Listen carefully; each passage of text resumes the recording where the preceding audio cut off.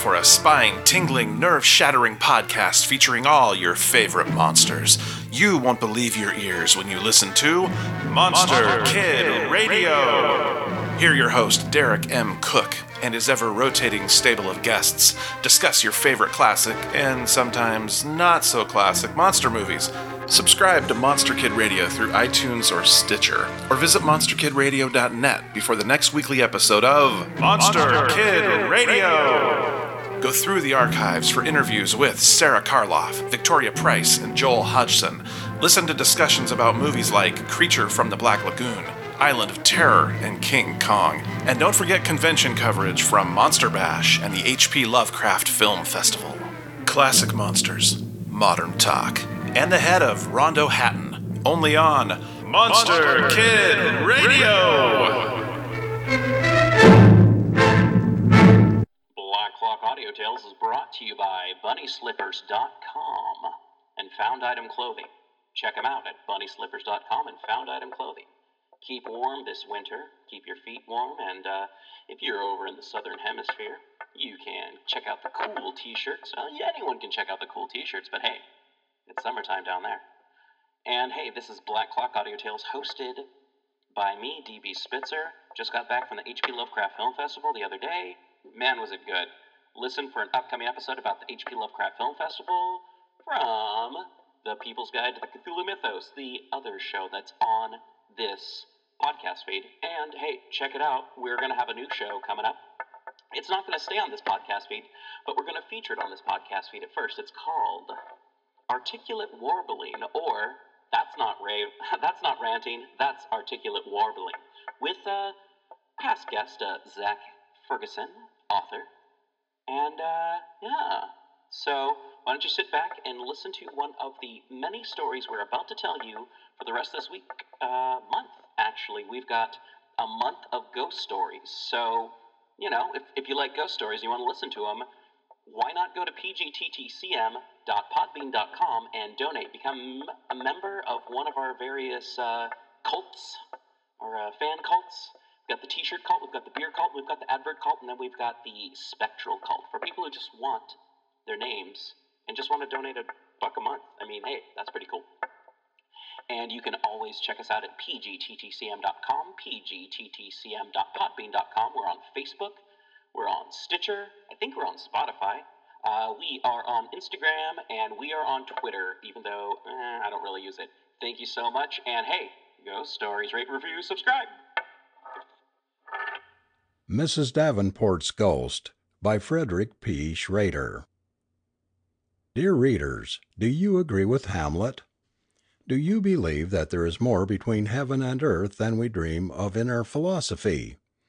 Does it seem impossible to you that Eliphas Levi conjured up the shade of Apollonius of Tyana, the prophet of Magi, in a London hotel, and that the great sage, William Crookes, drank his tea at breakfast several days a week, for months in succession, in the society of the materialized spirit of a young lady, attired in white linen, with a feather turban on her head?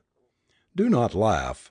Panic would seize you in the presence even of a turbaned spirit, and the grotesque spectacle but would intensify your terror. As for me, I did not laugh last night on reading an account in the New York newspaper of a criminal trial that will probably terminate in the death penalty of the accused. It is a sad case. I shudder as I transcribe the records of the trial from the testimony of the hotel waiter, who heard the conversation of the two confederates through a keyhole, and of 40 thoroughly credible witnesses, who testified to the same facts. What would my feelings if I had seen the beautiful victim with the gaping wound in her breast, into which she dipped her finger to mark the brow of her murderer? About 3 o'clock in the afternoon of February 3rd, Professor Davenport and Miss Ida Southcott, a very pale and delicate young girl, who had submitted to the tests of Professor Davenport for a number of years, were finishing their dinner in their room in the second story of a New York hotel. Professor Benjamin Davenport was a celebrity, but it was said that he owed his fame to somewhat questionable means. The leading spiritualists did not repose the confidence in him that manifestly marked their regard for William Crookes or Daniel Douglas Home.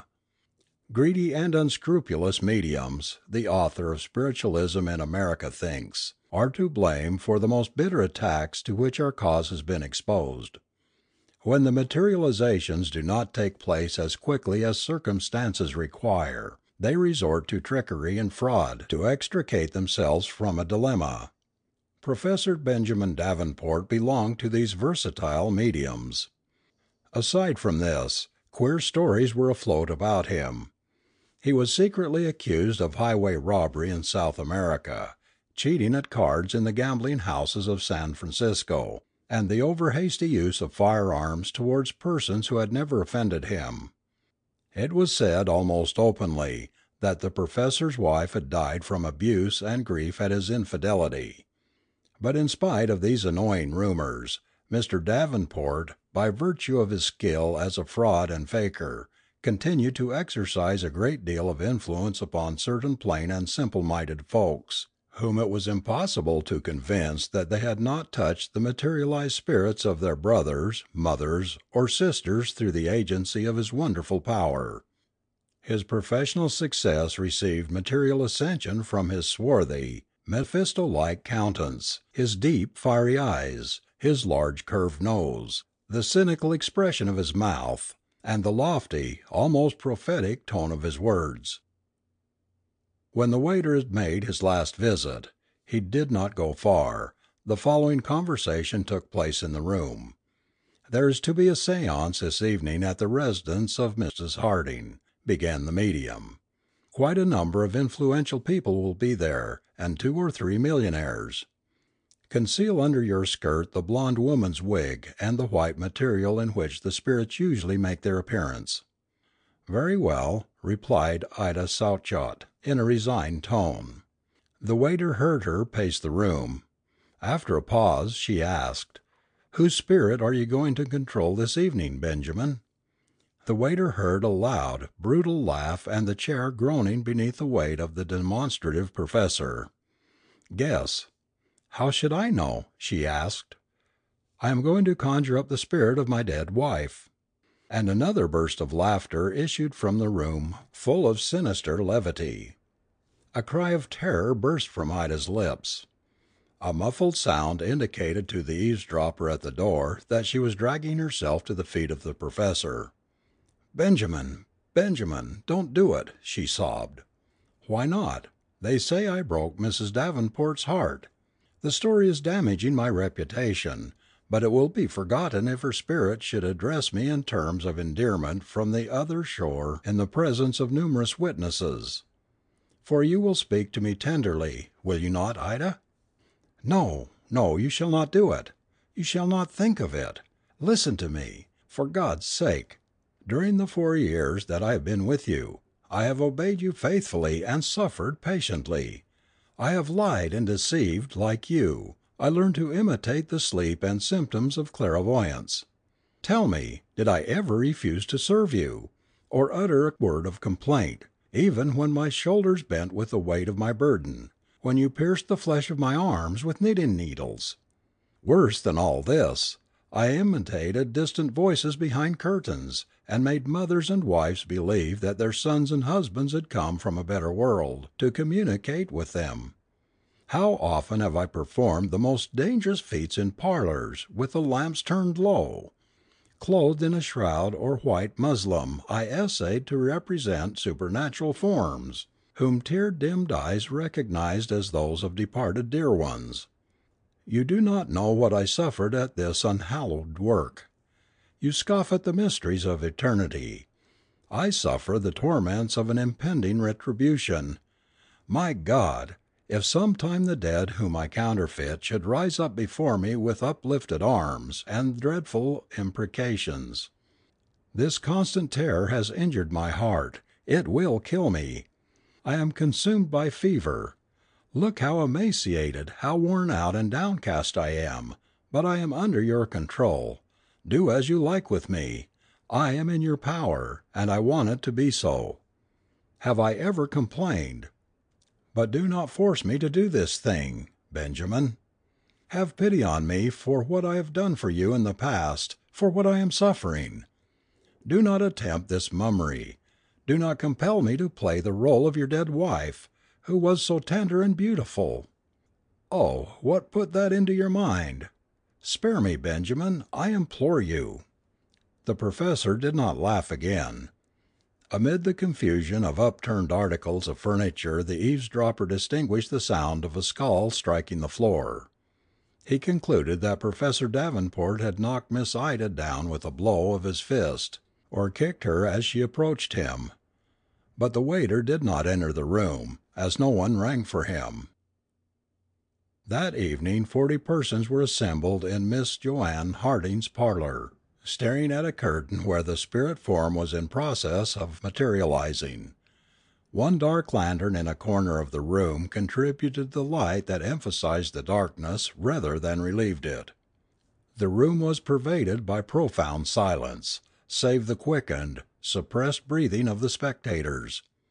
The fire in the grate cast mysterious rays of light, resembling fugitive spirits, upon the objects around, almost indistinguishable in the semi-gloom.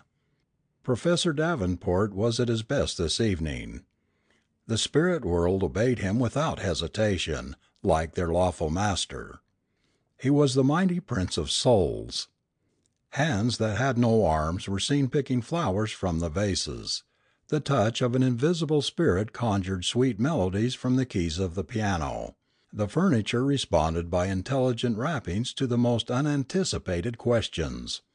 The professor himself elevated his form in symbolical distortions from the floor to an altitude of 3 feet, indicated by Mrs. Harding, and remained suspended in the air for a quarter of an hour, holding live coals in his hands. But the most interesting, as well as the most conclusive test was to be the materialization of the spirit of Mrs. Arabella Davenport, which the professor had promised at the beginning of the seance. "The hour is come," exclaimed the medium. And while the hearts of all throbbed with anxious suspense, and their eyes distended with painful expectancy of the promised materialization, Benjamin Davenport stood before the curtain. In the twilight the tall man with the dishevelled hair and demon look was really terrible and handsome.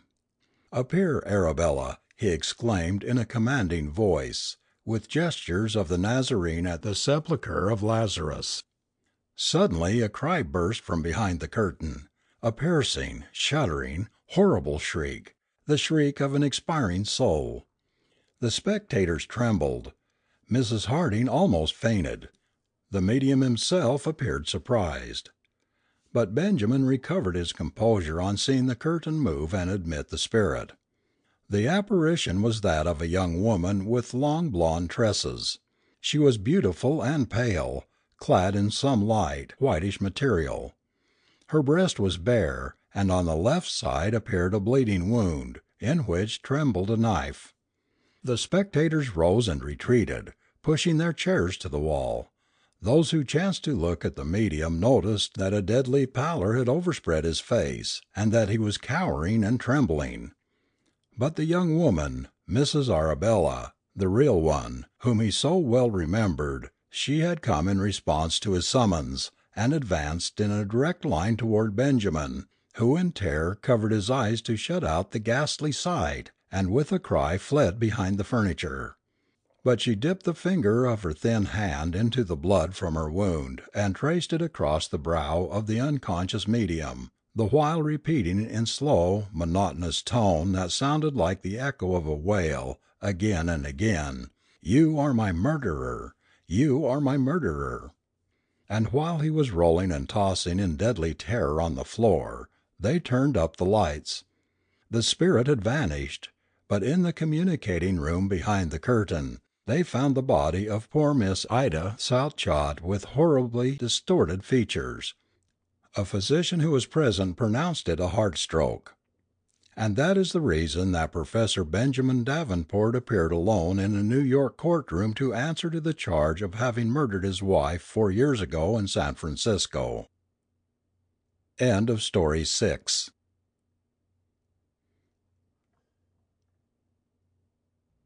The Phantom Woman. He took an all-possessing, burning fancy to her from the first. She was neither young nor pretty, so far as he could see, but she was wrapped round with mystery. That was the key of it all. She was noticeable in spite of herself. Her face at the window, sunset after sunset, her eyes, gazing out mournfully through the dusty panes, hypnotized the lawyer. He saw her through the twilight, night after night, and he grew at length to wait through the days in a feverish waiting for dusk, and that one look at an unknown woman. She was always at the same window on the ground floor, sitting doing nothing. She looked beyond, so the infatuated solicitor fancied, at him. Once he even thought that he detected the ghost of a friendly smile on her lips. Their eyes always met with a mute desire to make acquaintance. This romance went on for a couple of months. Gilbert Dent assured himself that nothing in his life can possibly remain stationary, and he cudgelled his brain for a respectable manner of introducing himself to his idol. He had hardly arrived at this point when he received a shock. There came an evening when she was not at the window. Next morning he walked down Wood Lane on his way to the office. He always went by train, but he felt a strong disinclination to go through another day without a sight of her. His heart began to beat like a schoolgirl's as he drew near the house. If she should be at the window! He was almost disposed to take his courage in his hand and call on her, and yes, even tell her in quick bursts that she had mysteriously become all the world to him. He could see nothing ridiculous in this course. The possibility of her being married, or having family ties of any sort, had simply never occurred to him. However, she was not at the window. What was more, there was a sinister silence, a sort of breathlessness about the whole place. It was a very hot morning in late August. He looked a long time, but no face came, and no movement stirred in the house. He went his way, walking like a man who has been heavily knocked on the brow and sees stars still. That afternoon he left the office early, and in less than an hour stood at the gate again. The window was blank. He pushed the gate back, it hung on one hinge, and walked up the drive to the door. There were 5 steps leading up to it. At the foot he wheeled aside sharply to the window. He had a sick dread of looking through the small panes, why he could not have told. When at last he found courage to look he saw there was a small round table set just under the window, a work table to all appearance. One of those things with lots of little compartments all round and a lid in the middle which shut over a well-like cavity for holding pieces of needlework. He remembered that his mother had one, 30 years before. Round the edge of the table was gripped a small, delicate hand. Gilbert Dent's eyes ran from this bloodless hand and slim wrist to a shoulder under a coarse stuff bodice, to a rather wasted throat, which was bare and flung back. So this was the end, before the beginning. He saw her. She was dead, twisted on the floor with a ghastly face turned up toward the ceiling, and stiff fingers caught in desperation round the work table. He stumbled away along the path and into the lane. For a long time he could not realize the horror of this thing. The influence of the decayed house hung over him. Nothing seemed real. It was quite dark when he moved away from the gate, and went in the direction of the nearest police station. That she was dead, this woman whose very name he did not know, although she influenced him so powerfully, he was certain.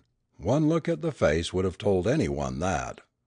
That she was murdered he more than suspected. He had seen no blood about, there had been no mark on the long, bare throat, and yet the word rushed in his ears, murder. Later on he went back with the police officer. They broke into the house and entered the room. It was in utter darkness, of course, by now. Dent, his fingers trembling, struck a match. It flared round the walls and lighted them for a moment before he let it fall on the dusty floor. The policeman began to light his lantern and turned it stolidly on the window.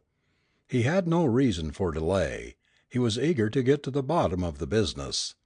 His professional zeal was whetted. This promised to be a mystery with a spice in it. He turned the light full on the window. He gave a strange, choked cry, half of rage, half of apprehension. Then he went up to Gilbert Dent, who stood in the middle of the room with his hands before his eyes, and took his shoulder and shook it none too gently. "There ain't anybody," he said. Dent looked wildly at the window. The recess was empty except for the work table. The woman was gone. They searched the house. They minutely inspected the garden. Everything was normal. Everything told the same mournful tale of desertion, of death, of long empty years. But they found no woman nor trace of one. "This house," said the policeman, looking suspiciously into the lawyer's face, "has been empty for longer than I can remember. Nobody'll live in it. They do say something about foul play a good many years ago. I don't know about that. All I do know is that the landlord can't get it off his hands." It was doubtful if Gilbert Dent heard one word of what the man was saying.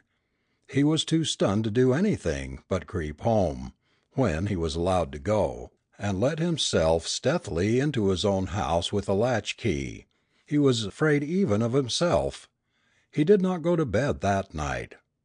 As for the mystery of the woman, the matter was allowed to drop. It ended officially. There was a shrug and a grin at the police station.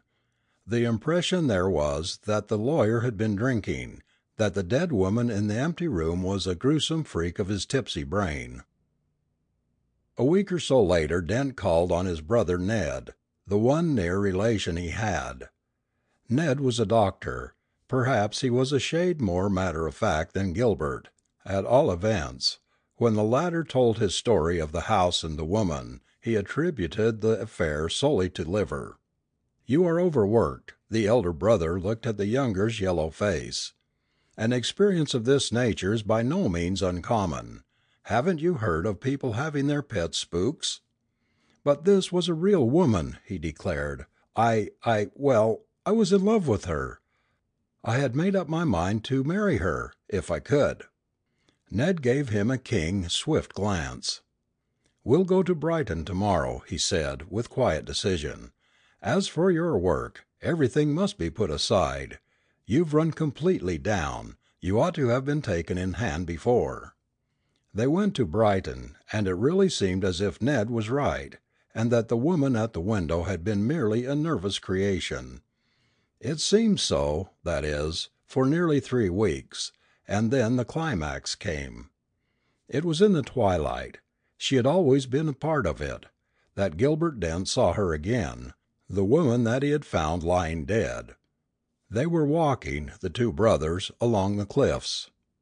The wind was blowing in their faces, the sea was booming beneath the cliff. Ned had just said it was about time they turned back to the hotel and had some dinner, when Gilbert with a cry leaped forward to the very edge of the flat grass path on which they were strolling. The movement was so sudden that his brother barely caught him in time. They struggled and swayed on the very edge of the cliff for a second. Gilbert, possessed by some sudden frenzy, seemed resolved to go over, but the other at last dragged him backward, and they rolled together on the close thick turf. At this point Gilbert opened his eyes and tried to get on his feet. "Better?" asked his brother cheerfully, holding out a helping hand. "Strange.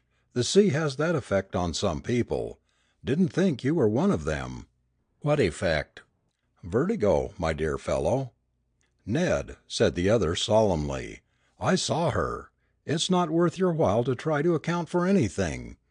I have been inclined to think that you were right, that she, the woman at the window, was a fancy, that I had fallen in love with a creation of my own brain. But I saw her again to-night." "You must have seen her yourself. She was within a couple of feet of you. Why did you not try and save her? It was nothing short of murder to let her go over like that. I did my best." "You certainly did, to kill us both," said Ned grimly. Gilbert gave him a wild look.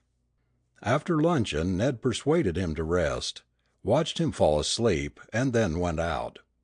In the porch of the hotel he was met by a waiter on his return, who told him that Gilbert had left about a quarter of an hour after he had himself gone out. Directly he heard this he feared the worst, having, as is usual in such cases, a very hazy idea of what the worst might be. Of course he must follow without a moment's delay, but a reference to the time-table told him that there was not another train for an hour, and that was slow. It was already getting dusk when he arrived there. He felt certain that Gilbert would go there. He got to the end of the lane and walked up it slowly, examining every house. There would be no difficulty in recognizing the one he wanted. Gilbert had described it in detail more than once. He stood outside the loosely hanging gate at last, and stared through the darkness at the shabby stucco front and rank garden. He went down a flight of steps to the back door, and finding it unfastened, stepped into a stone passage. It was one of the problems of the place that he should have avoided the main entrance door with a half-admitted dread, and that, only half-admitting still, he was afraid to mount the long flight of stone stairs leading from the servants' quarters. However, he pulled himself together and went up to the room. It was quite dark inside. He heard something scuttle across the floor. He felt the grit and dust of years under his feet. He struck a match, just as Gilbert had done, and looked at first at the recess in which the window was built. The match flared round the room for a moment and gave him a flash picture of his surroundings. He saw the stripes of gaudy paper moving almost imperceptibly, like tentacles of some sea monster, from the wall. He saw a creature, it looked like a rat, scurry across the floor from the window to the great mantelpiece of hard white marble. If he had seen nothing more than this. He saw in detail all that first match had flashed at him. He saw his brother lying on the floor, a ghastly coincidence. His hand was caught round the edge of the work-table as hers had been. The other hand was clenched across his breast. There was a look of great agony on his face. A dead face, of course. This was the end of the affair. He was lying dead by the window where the woman had sat every night at dusk and smiled at him. A second match went out. The brother of the dead man struck a third. He looked again closely. Then he staggered to his feet and gave a cry. It rang through the empty rooms and echoed without wearying down the long stone passages in the basement. Gilbert's head was thrown back, his chin peaking to the ceiling. On his throat were vivid marks. The doctor saw them distinctly. He saw the grip of small fingers, the distinct impression of a woman's little hand. The curious thing about the whole story, the most curious thing, perhaps, is that no other eye ever saw those murderous marks. So there was no scandal, no chase after the murderer, no undiscovered crime. They faded. When the doctor saw his brother again in the full light and in the presence of others, his throat was clear. And the post-mortem proved that death was due to natural causes. So the matter still stands, and will. But where the house and its overgrown garden stood runs a new road with neat red and white villas. Whatever secret it knew, if any, it kept discreetly.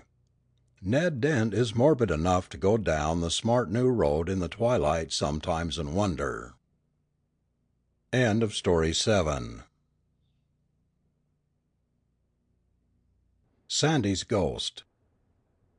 "'Commerdations for the night, stranger?' "'Well, yes. I reckon we can fix a place for you. Have a chair and set you down.' "'Thank you. Don't you find this rather a lonely place? No neighbors, no nothing, that I can see. How came you to settle here, so far removed from other habitations?' "'Well, perhaps it's best not to ask too many questions ter once.' "'Beg your pardon? No offense was intended, I assure you, simply idle curiosity.' "'Don't say 'nother word, stranger, but come on in, we'll have a snack for supper. Polly, bring on some victuals. You're just in time.' Polly at once obeyed. She was a typical Western girl, tall, lithe, graceful, and limpid-eyed. She was clear-skinned and high-spirited, too, and in this case ignorant through no fault of her own. John Barr's eyes scanned her intently, and a flush came to her cheeks. For the first time in her life she was unpleasantly conscious of her bare feet. It may have been this that made her stumble and spill some of the contents of an earthen bowl over the guest's knees as she placed it on the table. Her eyes flashed and a tear of anger twinkled on the lashes. She stopped, half meaning to apologize, but an oath from her father caused her to set the bowl down heavily and to hurry from the cabin. A moment later Barr saw a flutter of pink calico from behind a pile of rocks. Old Kit Robinson saw it, too. "Don't wonder at your sayin' 'tain't right. She's a smart gal, and a good looker, too, as should have been sent away from here ter school ter be eddicated. She won't leave her no 'count Dad.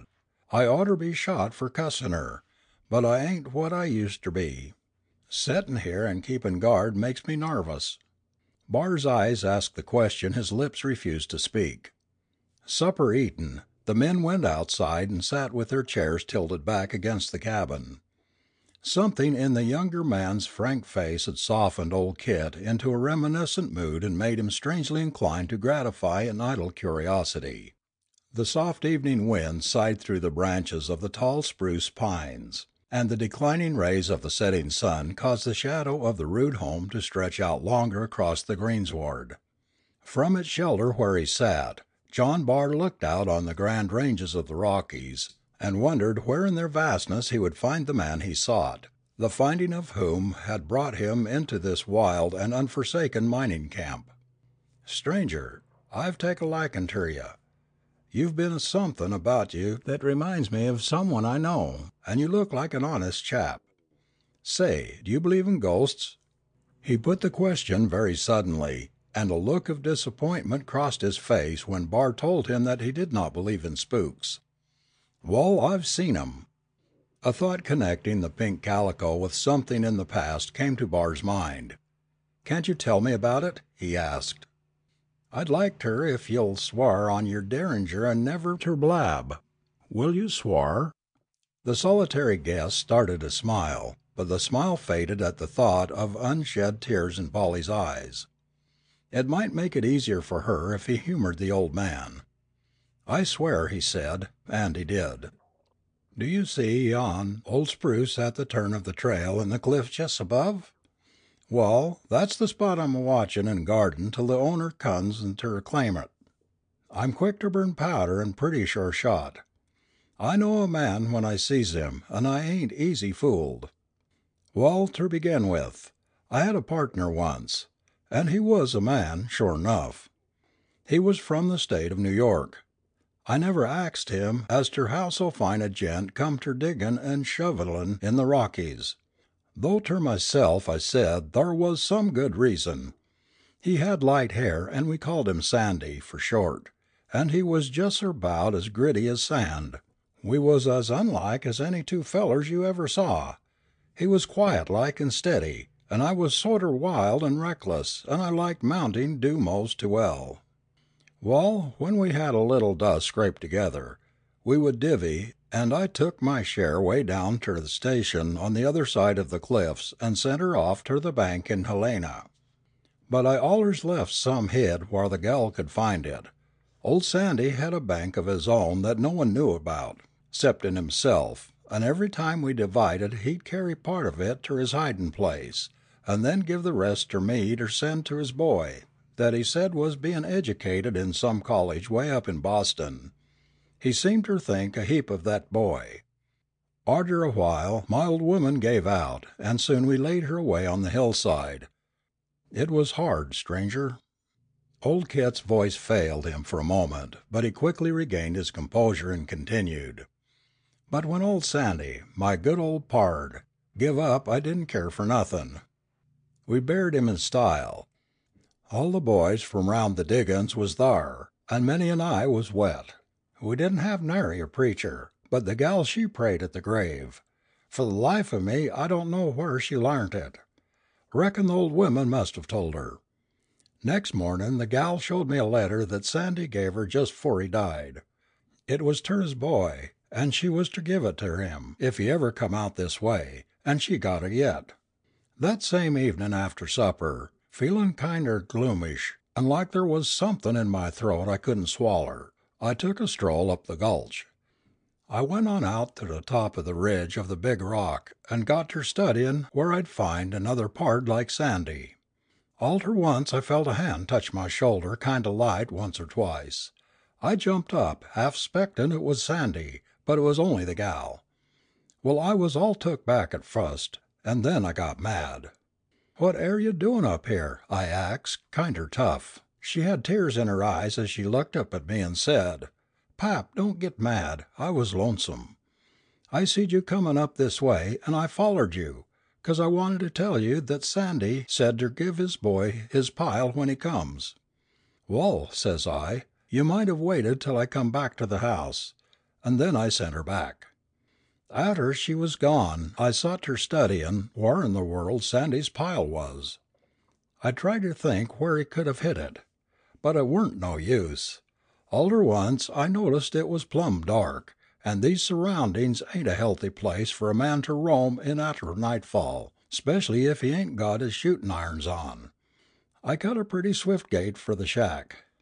Jest as I come around the bend thar at the pine, I happened ter look up toward the cliff, and thar sot Sandy. Yes, sir, he was him sure as you're born. My feet felt heavy as lead, and I couldn't move from the spot. I tried ter holler, but it weren't no go. Finally I gave a sudden jerk, and made a step toward him, and as I did so he disappeared. Then I made tracks for home, but I kept mum, because I knowed the boys would say that Mounting Dew was lickin' up my brains, and I would be seein' snakes and sich things 'fore long.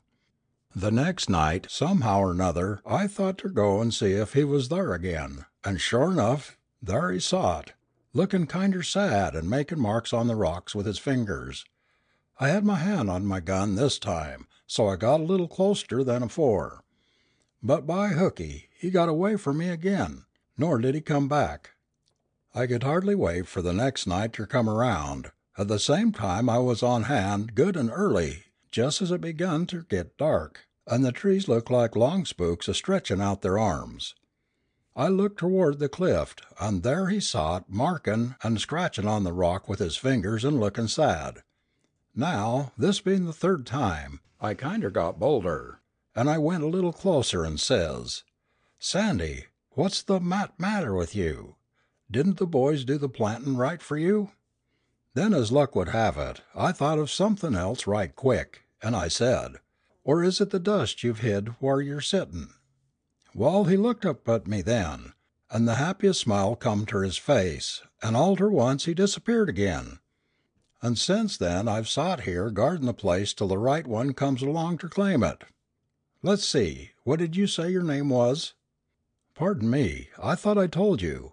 My name is John Willet Barr."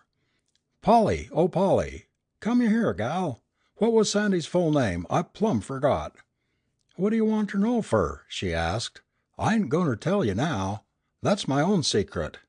"Come, come, gal, tell me ter once or it won't be healthy fer you."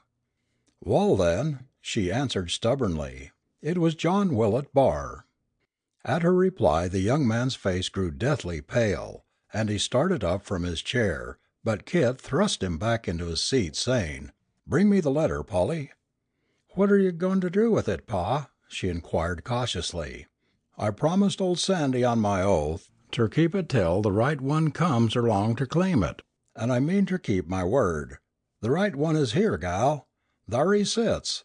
So trot that letter out, and don't parley long with me if you knows when you're well off." Polly stared at the young man in utter bewilderment for a moment. Then, turning slowly, she stepped quietly into the cabin after the precious document. An unusual gleam of joy lighted up her face, and a suppressed excitement shone in her eyes. Under her breath she said, "Somehow or other, I felt he was the right one." Too truly, John Barr realized in that painful moment that whom he sought was now dead to him. that the father from whom he had been parted so many years was sleeping that long, dreamless sleep in the clay mound on the hillside, which marked his last resting place.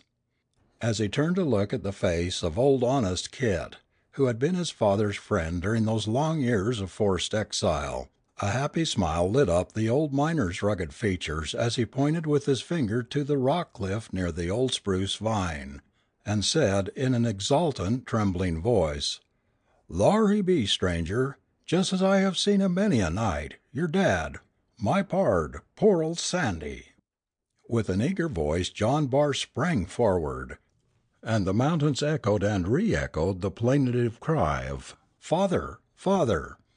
But his outstretched arms clasped only emptiness and the darkening shadows of the rapidly approaching night. Story 9